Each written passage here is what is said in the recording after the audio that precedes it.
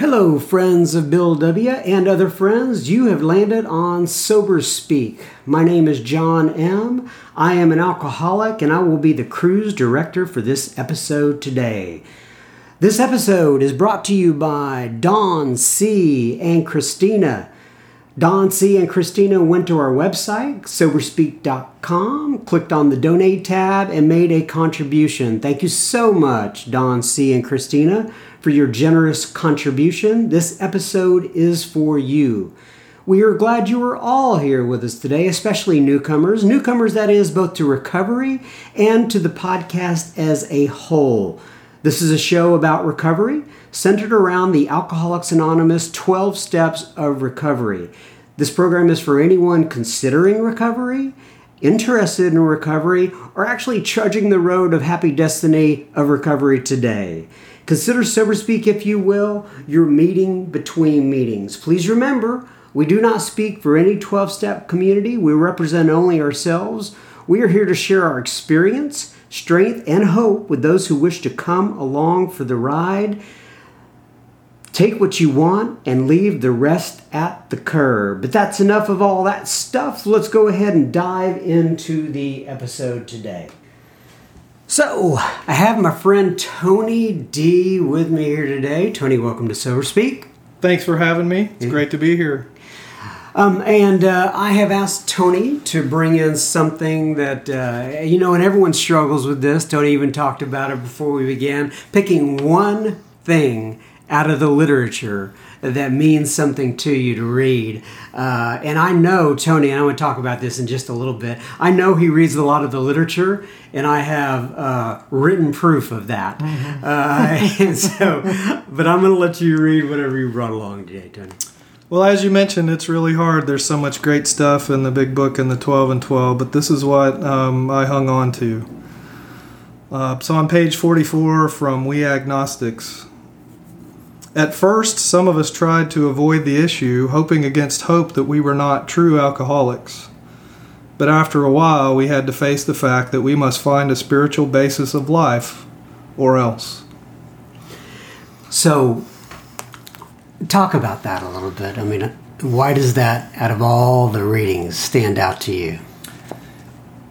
Because I think the biggest hurdle, obstacle, hump for me to get over as I came into Alcoholics Anonymous was facing the fact that I'm an alcoholic. Mm-hmm. I would rather have had any other kind of torture or affliction. I mean, all of the connotations that I had. Yeah, and what are those connotations? Because you're not the only one who has them. Yeah, the dirty old man that lives under a bridge in a brown paper bag, and homeless, and failure. All of those things. Those things did not look like me.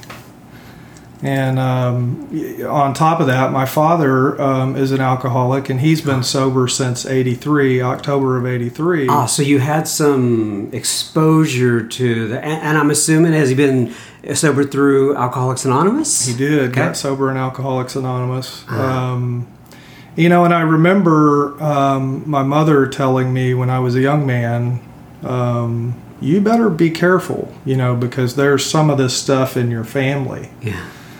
And I always thought, yeah, but I'm not weak like they are. Right. So it really was a huge barrier for me to be able to face the fact that I had all of this evidence that I was successful in life and I was not a failure alcoholic. Yeah. And it was tough to swallow. Yeah, so I want to dive into that a little bit because you have had some measure of success, we should say. I guess it's all relative, right? Mm-hmm. But from my perspective, within the business world, right? And I know you're a very, you talk about being a competitive guy, if you will. And a lot of that competitiveness bled over into the business world for you. Sure. So talk about that a little bit, like how your alcoholism played into that, and then maybe how it's different now on the other side, and how you see it today. Well, I think the first thing that comes to my mind listening to you is it's all about faith and my relationship with God. And as you mentioned, I played competitive sports most of my life. That's my mindset. I grew up in Euless, Texas, which was a small town in the 80s, and we had a terrific football team, and the NFL was on strike, and SMU was on probation. So if you wanted to watch football in Texas, high school was all you had, and we were hometown heroes. I mean, and celebrities, literally. And Euless, for those who don't know, is a smaller town between Dallas and Fort Worth. It's getting bigger all the time now. It all just kind of blends together. Right, now. It does.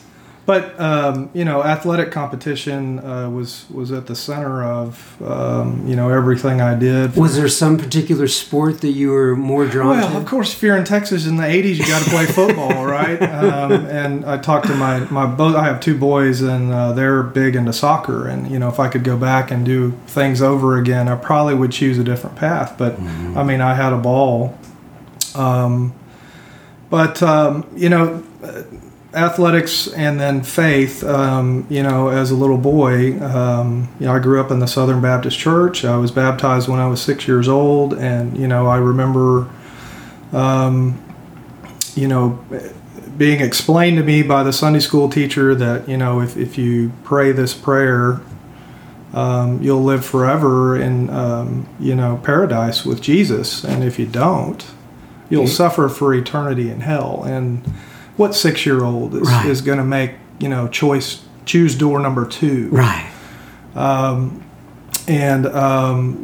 through, even after college, really hard working in the church and part of the church. And so I guess that I kind of came to believe that I was on God's team.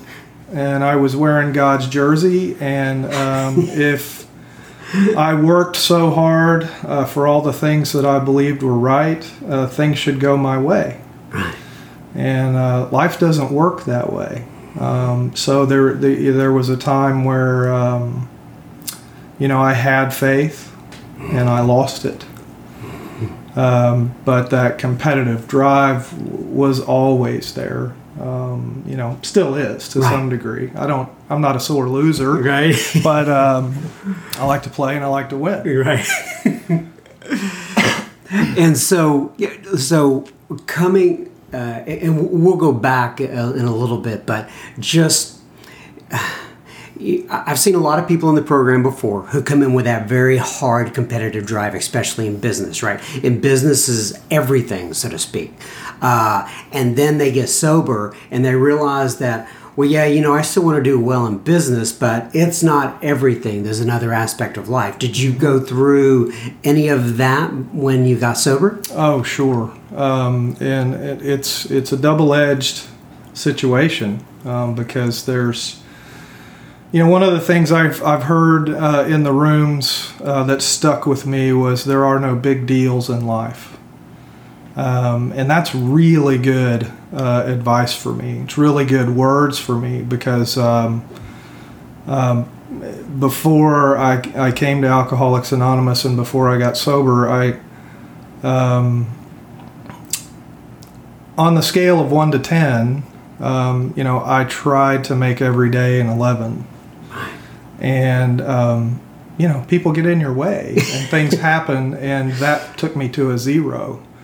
And so I spent all my time at 0 or 11, emotionally, and spiritually. So what got you up to the 11? Was it business deals, or was it just? I really think that it had something to do with my upbringing.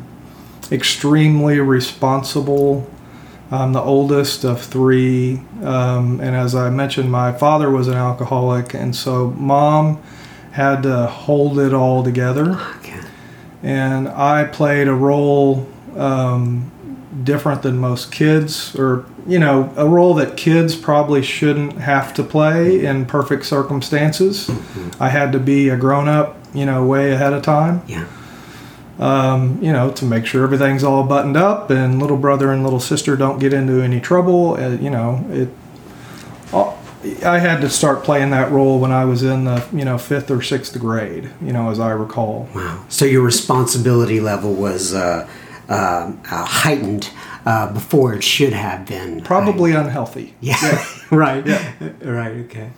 So, all right. So let's talk then a little bit about your background, right? I know you've talked about your mom, your father. You're the oldest of 3.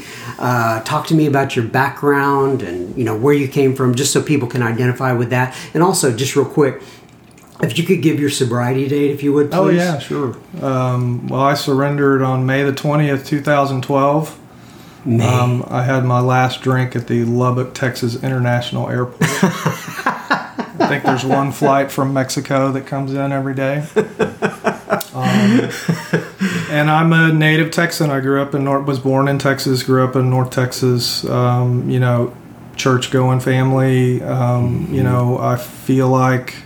Did you feel when you were growing up like everything was okay, or did you have some sort of sense that it was not okay? I felt like we had the greatest family ever. Gotcha.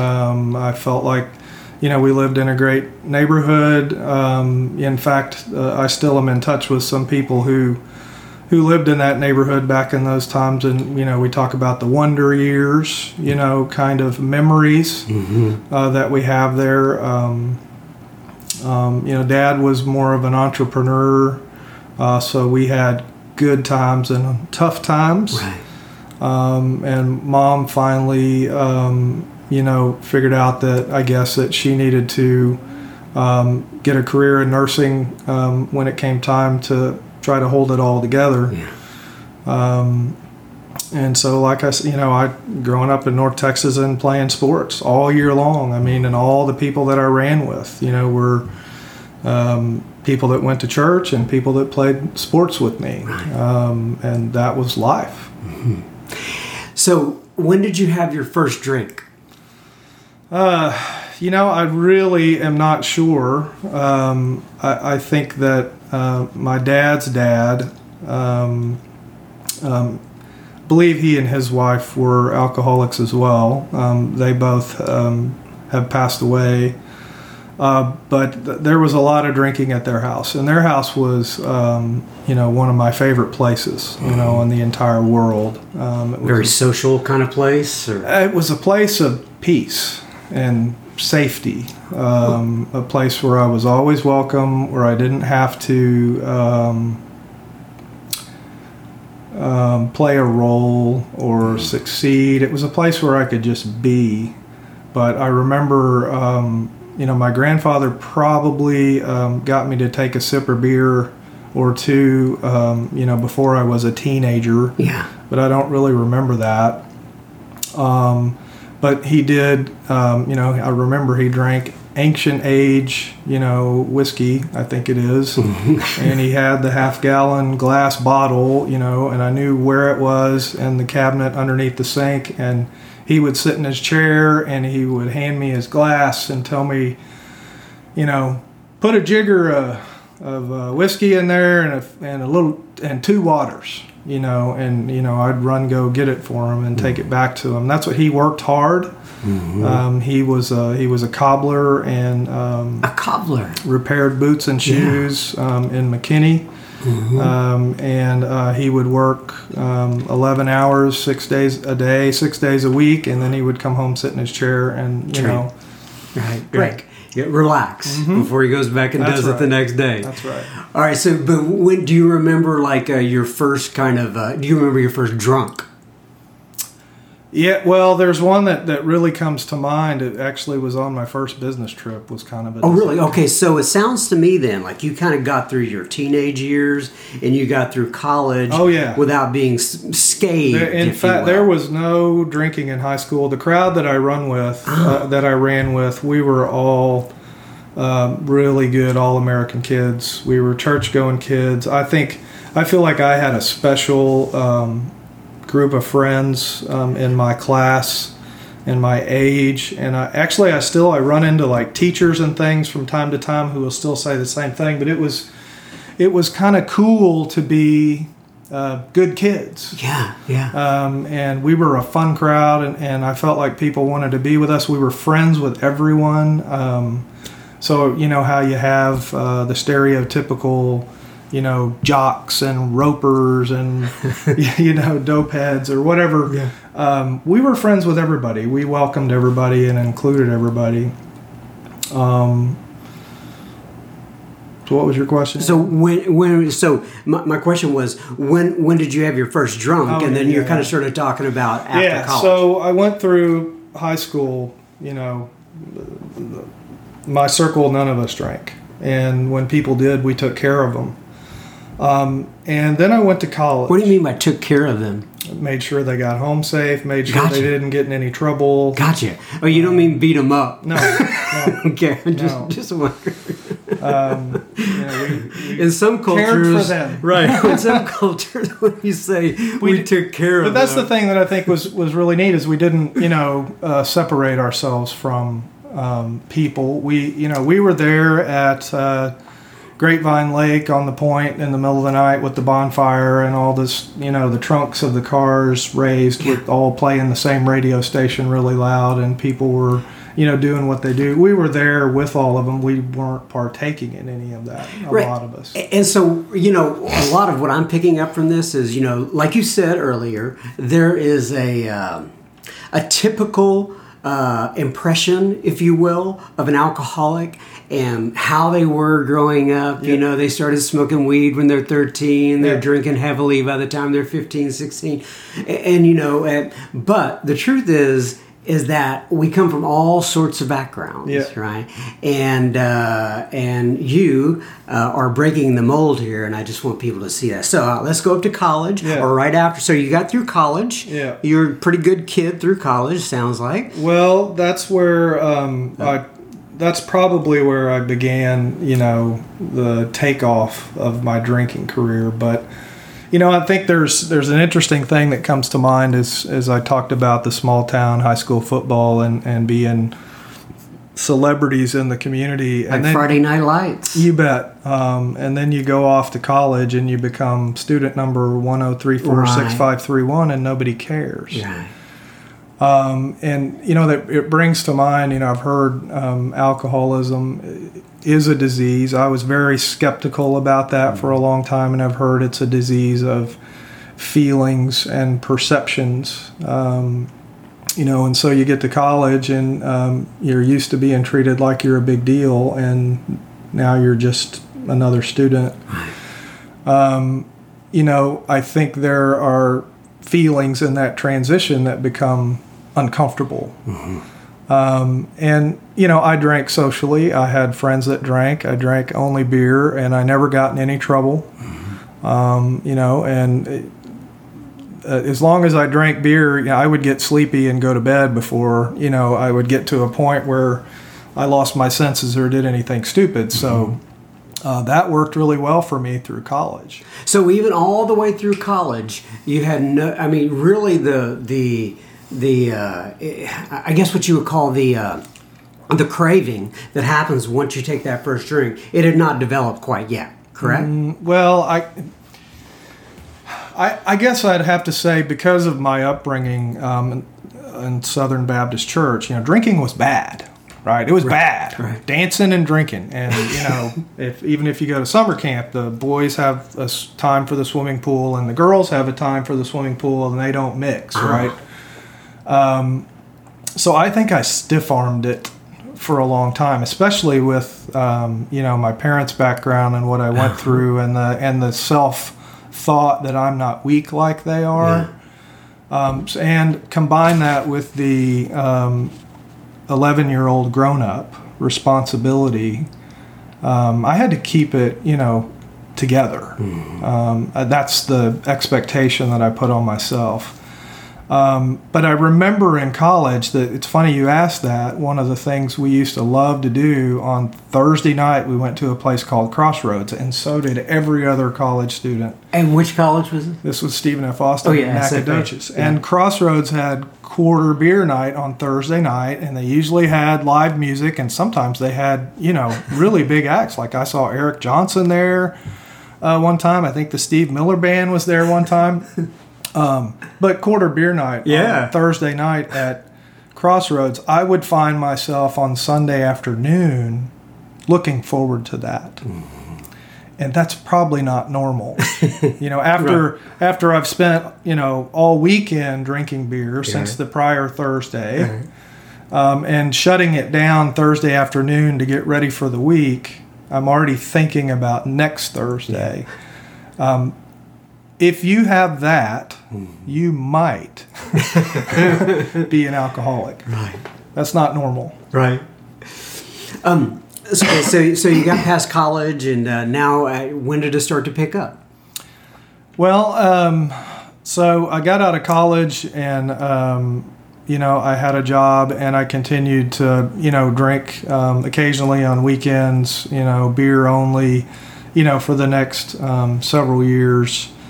I took my first business trip with the company that I'm still with, for over 28 years. Wow. Back in 1990. Okay. And we were at an Embassy Suites. So this was a group of us that came from all over the country for a training class. Mm-hmm. And we met at this Embassy Suites, and they still do this some places where they have the manager's cocktail hour or the happy hour in the lobby, and we were meeting and greeting each other, and I was having a discussion with somebody else who was there and asked what they were drinking, and they were having a gin and tonic. And look good? Well, they said it was terrific, so I thought I would try one of those, and I did. And I drank it down just like I would a beer. So I had to go get another one because it disappeared pretty quick. Right. And, then after that, we all went to dinner. And I remember all of us ordering food, but between the time that we ordered and the time that the food showed up, it hit me. And I wasn't able to eat. I was just out, and I remember everything, but, I just felt so bad that my head was in my plate, and people took me back to the hotel, and I slept it off. Yeah. So that's the first time you remember kind of that's the first going over the limits. Yep, so to that's speak. the first one that sticks out in my mind where, something happened to me where I did not have control. And so take me past that. So, so how many years was it from that point until you actually made your first meeting in Alcoholics Anonymous? Oh, a long time. 22 years. Gotcha. So can you summarize those 22 years for me? Well, I think, again, the strong sense of responsibility and alcohol being a bad thing.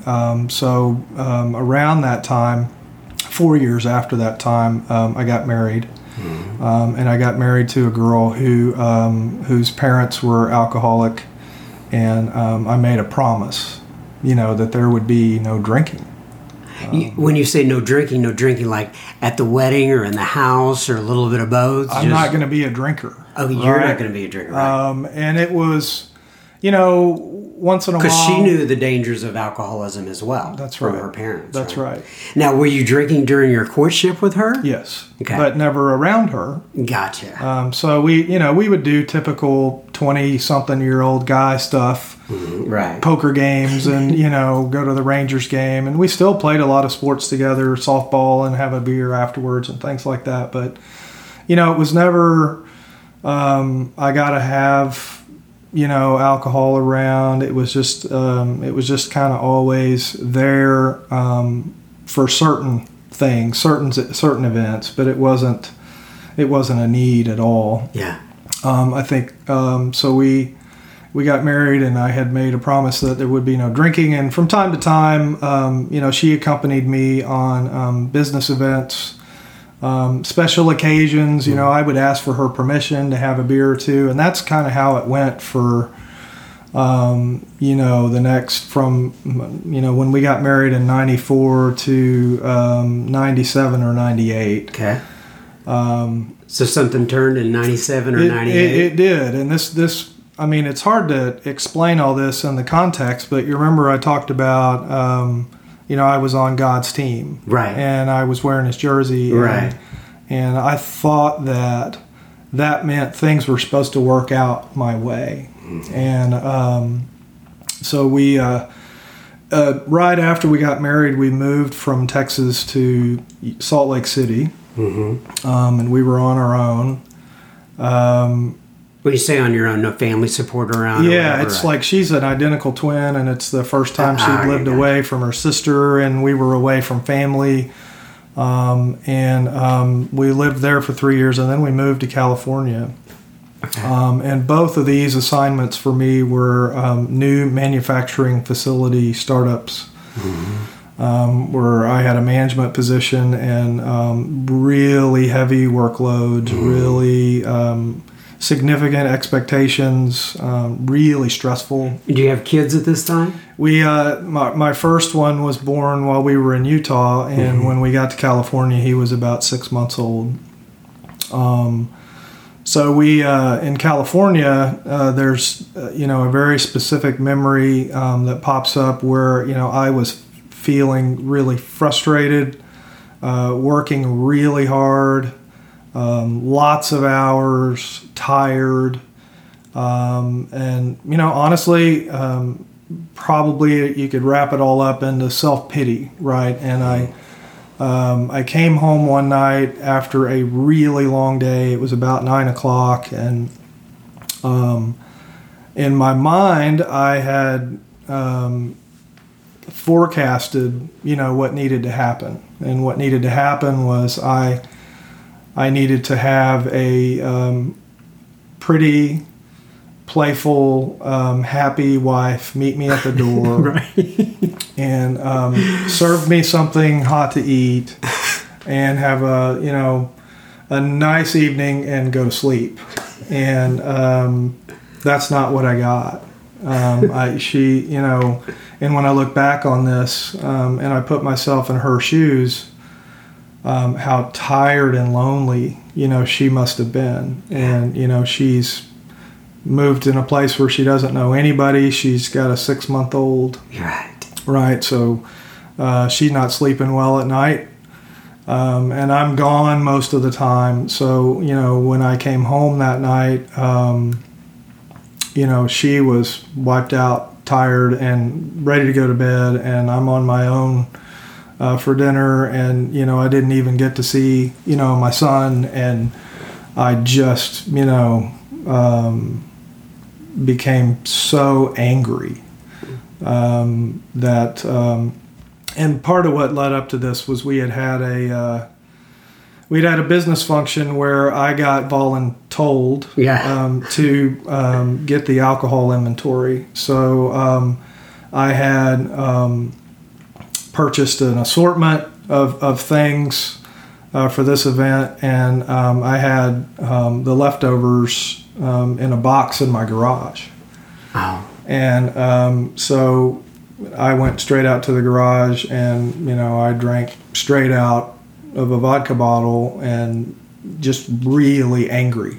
Gotcha. So up until that point, I had really stiff-armed my drinking and had been real responsible with it. Yeah. I gave myself over to it in that moment. So you crossed another line. I crossed the line, and it was on. And did you know it that night, or did you know it in the coming weeks after that? No, I knew that night. I was done because, again, I'm on God's team, and they're holding me on every play, and he's not throwing a flag.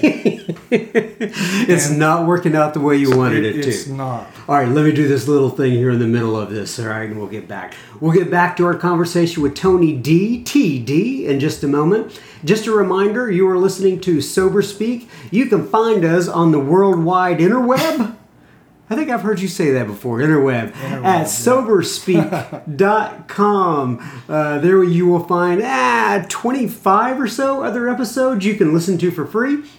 You can also click on the donate button if you would like, if you move. Please remember, SoberSpeak is self-supporting through our own contributions. We are not allied with any sect, denomination, politics, organization, or institution. We do not wish to engage in any controversy, neither endorse nor oppose any causes. And please feel free, and I wish you would reach out to us at feedback@soberspeak.com. Now back to Tony D. All right, so you've come out of this. You've drank at the world, so to speak, maybe for the first time. Yep. You realize that you have unleashed a monster, if you will, in your world. Now, and so how far was it from that point until you actually got into AA? How many years is that now? It still would have been 16 years away. 16 years away? Yeah. Okay. Wow. So you had... All right.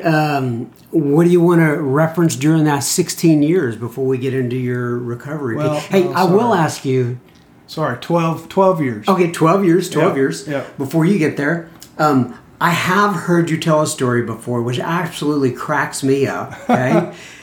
Do you know where I'm going with this? No, I don't. Okay. I'm sure I'll remember. I hope so. You said, talking about blackouts, you said you came to one night and you were in the corner of your bedroom. Oh, you remember that? Yeah, all right. I know what you're talking about. Can I let you take it from there? Yeah, that's whenever we read the section in the book that talks about alcohol brings up connotations of happy times and joyous fellowship with others, and it's the beer commercial section of the book. Yeah. And, for a lot of people, that's true. Yeah. And what always came to my mind is I can, still see a mental movie of this commercial. And I don't know what the product is, but it's a high-end vodka. And it shows, these lovely young couples in somebody's backyard. And the ladies, all have these pretty colorful sundresses on. And conviviality, I think, is conviviality is one of those words. The sundresses. And they're holding, very pretty, colorful drinks, and all the guys are standing around the grill, high-fiving each other, just having this great time.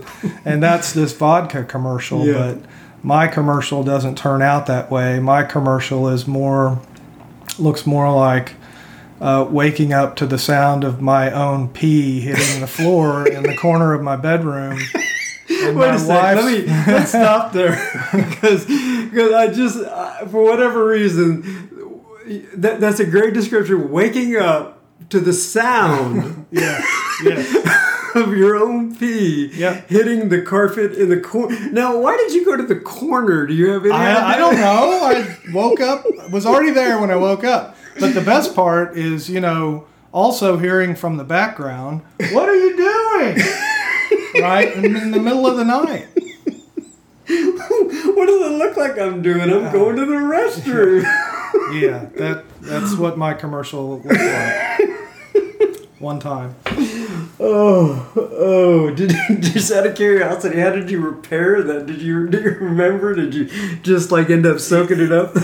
Well, I hid my drinking from everybody that I could. Yeah. Socially, I drank beer during those times because beer would never get me in trouble. But I made a promise to the woman that I married, and so I became sneaky, with my drinking. And, one of the things that stuck with me, which I found out was not true, there was a movie where about a woman who was an alcoholic, and it said in there that she drank vodka because you can't smell it. Yeah. Right. So that's another, if you think about things like that, if you notice things like that, right. You might be an alcoholic too. Right. So I thought we would try that. Right. And I think that's alcoholics who started that because I don't think anybody else believes it. Yeah, it's not true. So she thought, this was during one of those startups that we had, and, tons of hours and tons of stress. And, she thought that's what that was all about. And I'm sure that had something to do with it too. Gotcha. But there was more to the story. Yeah. Okay. So, during that 12 years, obviously it picked up from there. So talk to me then about like how you got in touch or how you found Alcoholics Anonymous, your first meeting, what it was like for you,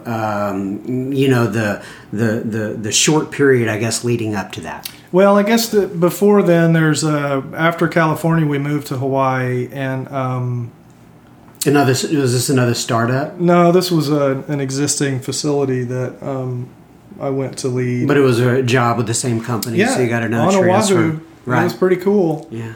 And I'm still. And how many? Do you have another child by this point? Yeah, we do. Brinson was born in California in '99. So we go to Hawaii and we have a 6-year-old and a 2.5-year-old. Sorry. A 6-month-old and a 3-year-old. Okay.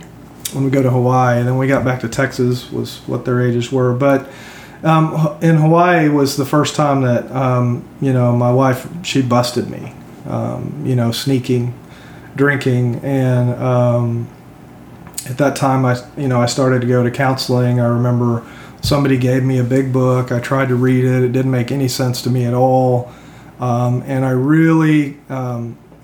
My sense of responsibility kicked That's interesting. Back in. Someone gave you a big book and it didn't make sense because I know you're a very sharp guy. Right? Well, that's nice. Yeah, I know you are. You're a very sharp man, and so the fact that and I know obviously you got through college, right? You know how to read books, the whole 9 yards. Yeah. But you're reading this thing that's at 3rd grade level, but it's kind of going over your head. Yeah, I thought it was ridiculous. Talking about jaywalking and men with no legs and Ma, ain't it grand the wind stopped blowing. It just I couldn't get too far through it. Right.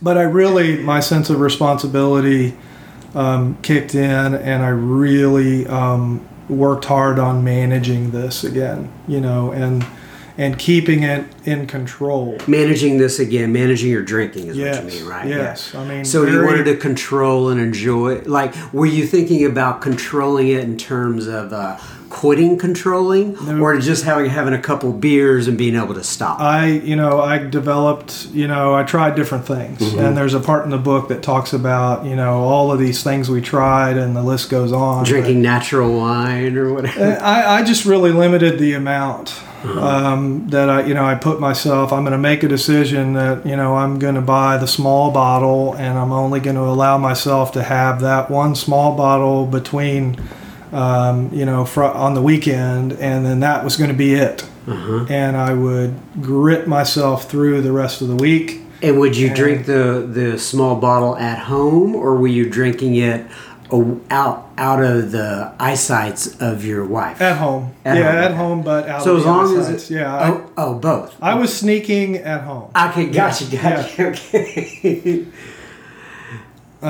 So there was a period there that I just really mustered up the strength to resist and to control it, and then we moved to Texas, and that also another job transfer. I bet you were glad to be back home. We were, and I had promised her. It's funny, when we got married, we talked about where should we do our honeymoon, and we wanted to go to a beach, and we looked at Hawaii, and we looked at Cozumel, and we paid for most of our wedding, and we needed to pay off some school loans and things like that. So we chose Cozumel because it was much cheaper, and at that time she said, well, you got to promise to take me to Hawaii someday.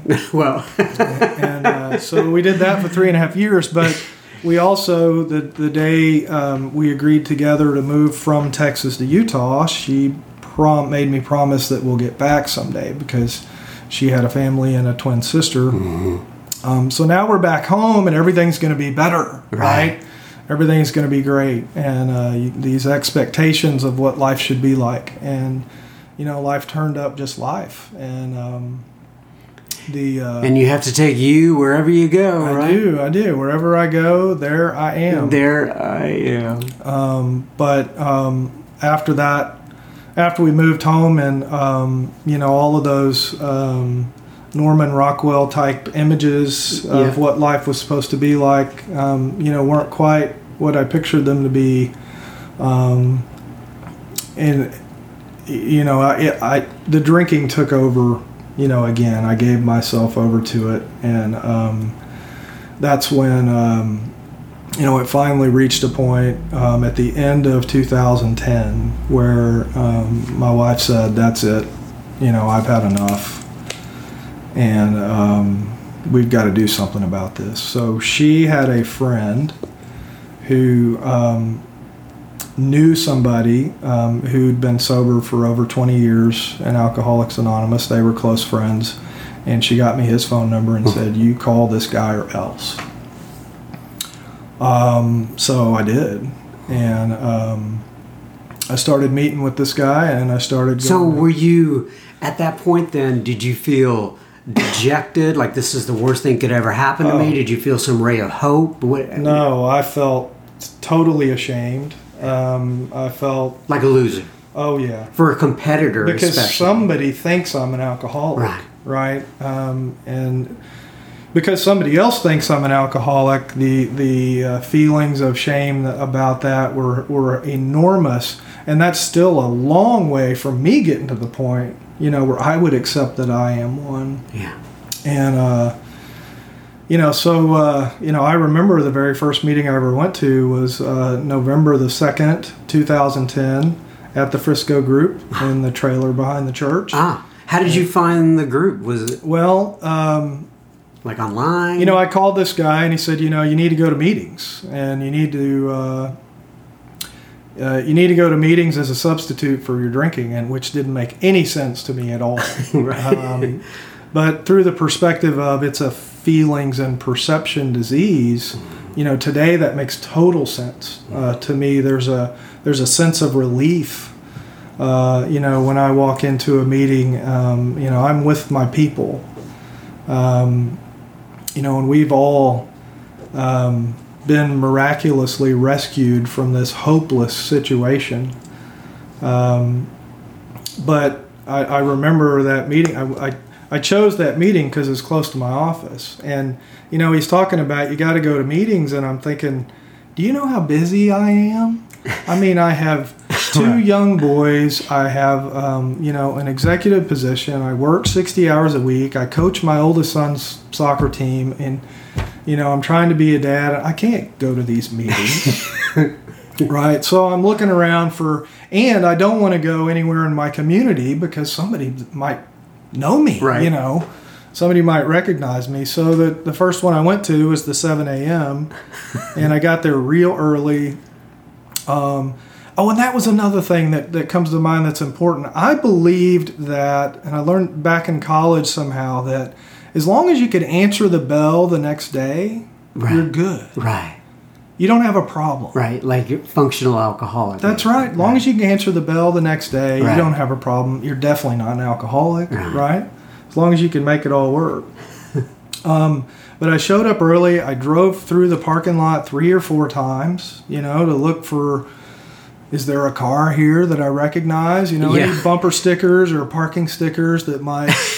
there might be somebody here that might know who I am. And at that time of year, was it dark or was it light? No, it was dark. This was November. Yeah, right? Early November. Right. So it was dark, and I showed up and I just felt awful, and nothing made sense to me. But I have, this sense of responsibility. I made this promise to my wife. I've let her down. And, I'm sure God had a hand in it, too. Did she know you were getting up going to those meetings? Yeah, of course. I had T-shirts made, that I'm meeting with John, and I'm going to these meetings. But, I got to where I was really proud of myself if I made 2 meetings a week. And, but, just the thought of, going to those meetings, it made me sick. Yeah. And once again, it was the I'm a loser. Yeah. And it's not how did I get not to alcoholic. This place? I mean, how about the flesh-eating, bacteria or something like that? Right. Not alcoholic. And, I guess the things that matter there is, and I changed sponsors a little bit after that period. In the rooms, people in there reached me with, there are people in there who are like me, and there are people in there who are very different than me. But telling me about how my insides feel. The voices in the meetings reached me. And I had enough respect for my sponsor. I didn't want to disappoint him. The accountability thing. That's where it actually came into play for you. So through the, the meetings and steps with my sponsor, this crazy miracle happened. Where one day I spent so much time and energy about how am I going to drink and not get in trouble? How much inventory do I have? Where is it? How am I going to manage it? Every day revolved around being able to successfully drink, to suddenly one day realizing that was just gone. It was just not there anymore. You were placed in a position of neutrality, like the book says. It was just not there anymore. Right. And when I recognized that... So that was in November you came in. How long did it take before you kind of got to that particular position? That was still...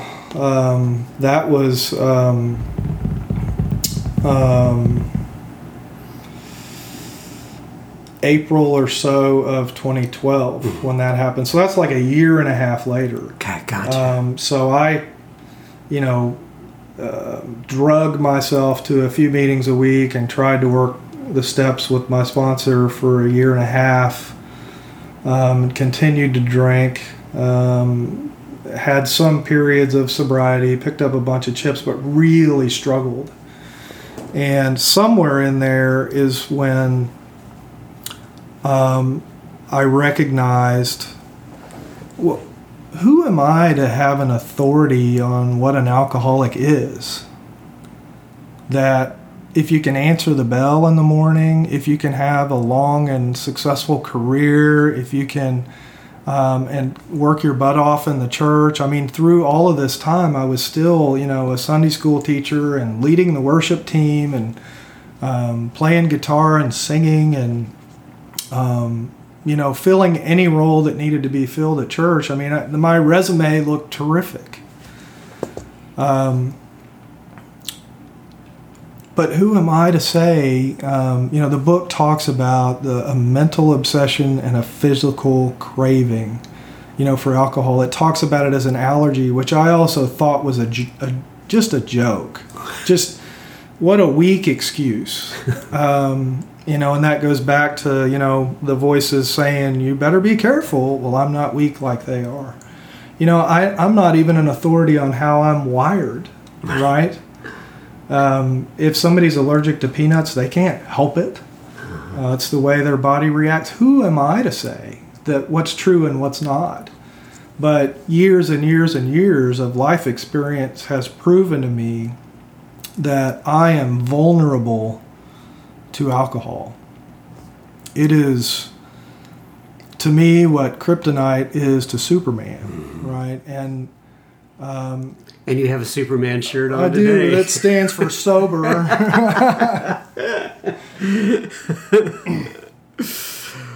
Good. So we'll talk about then. So now we're up to sobriety.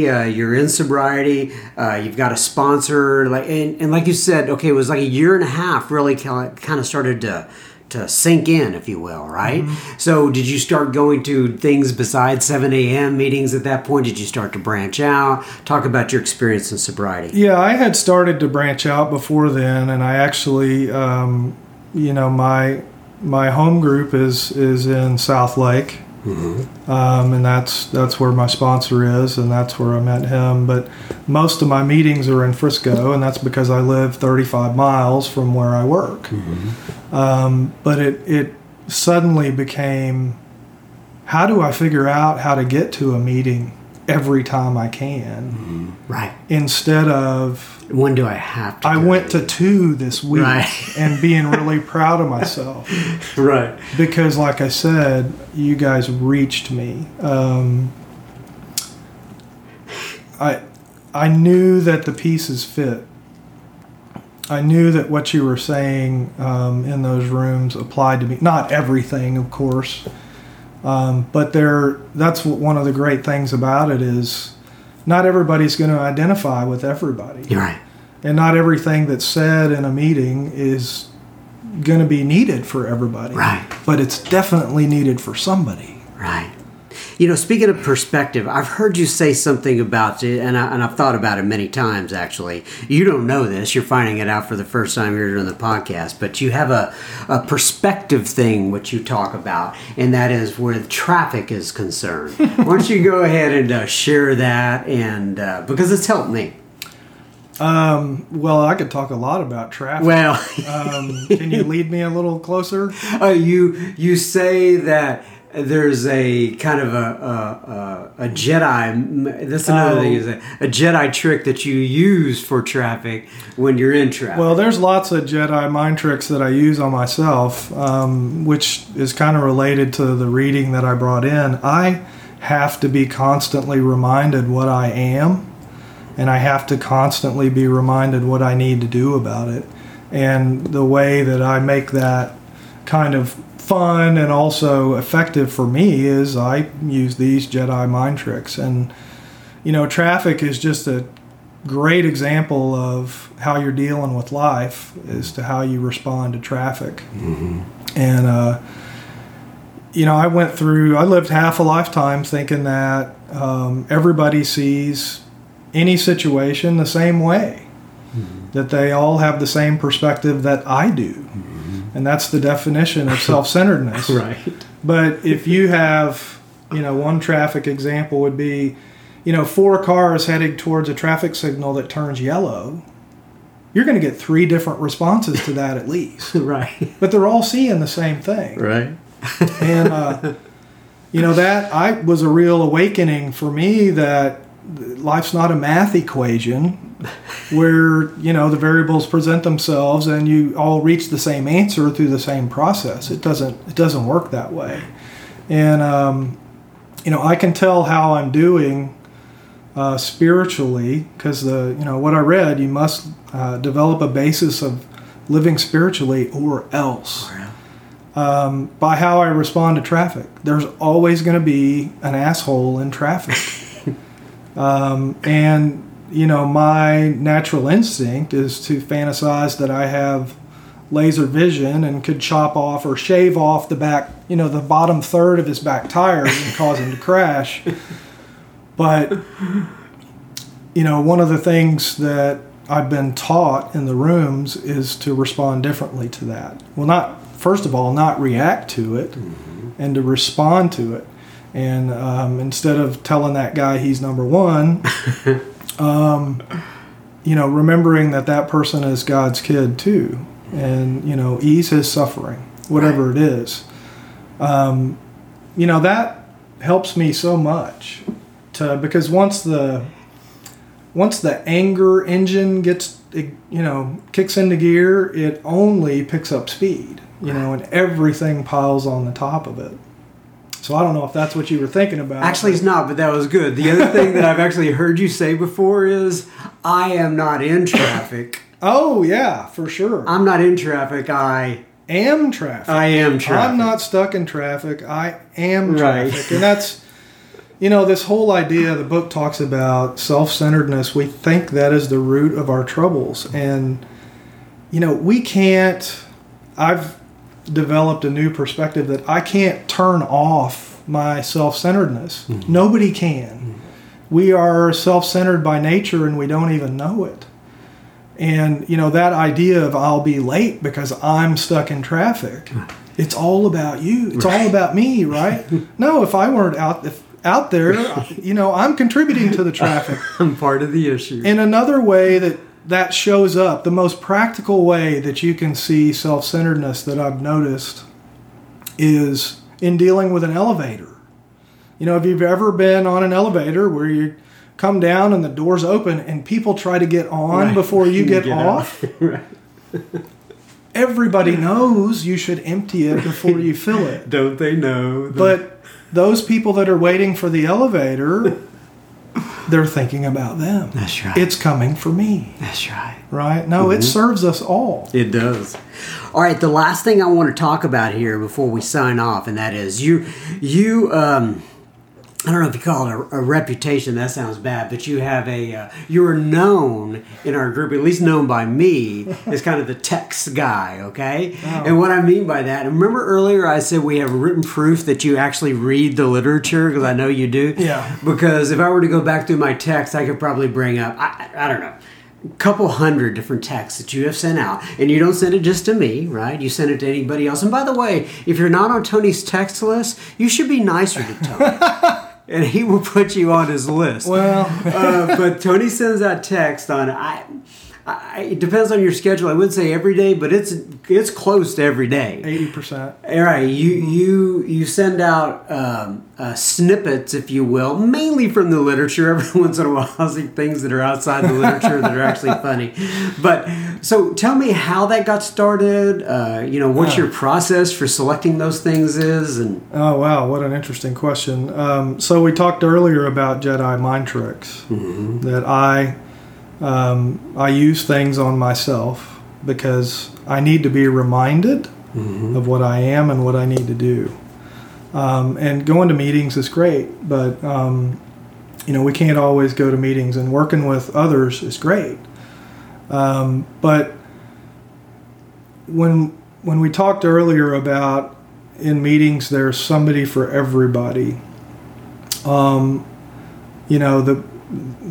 few that I send a text to, there are people that I can really hear, okay, when I'm in those meetings. There are people that communicate in a way that I really hear and I really identify with. And that's how you got on the list, right? And your summit. And the reason that I do that is because it keeps me accountable to keeping my nose in the literature, and it keeps me in contact with other alcoholics.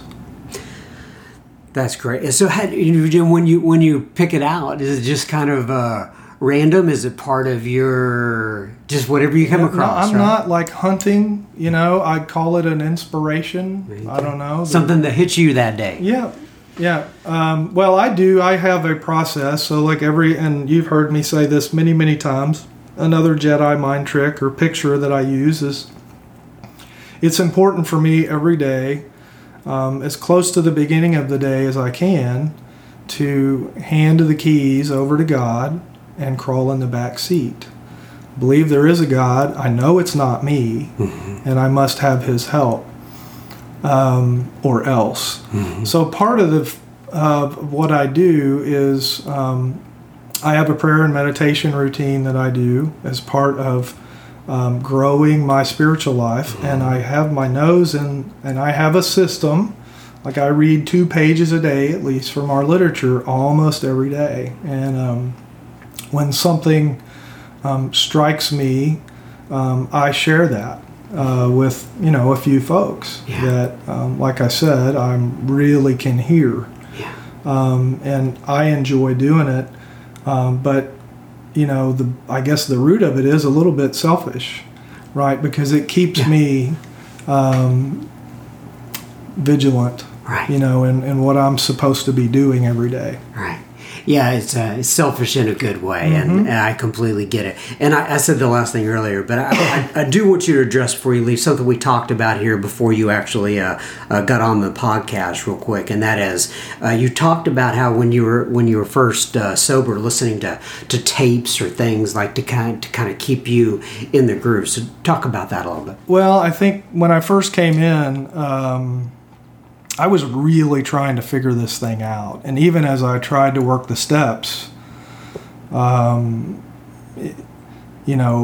management, analytical, mathematical kind of mind, charts and diagrams. I was really trying to figure figure this out. And I'm sorry. What was your question again?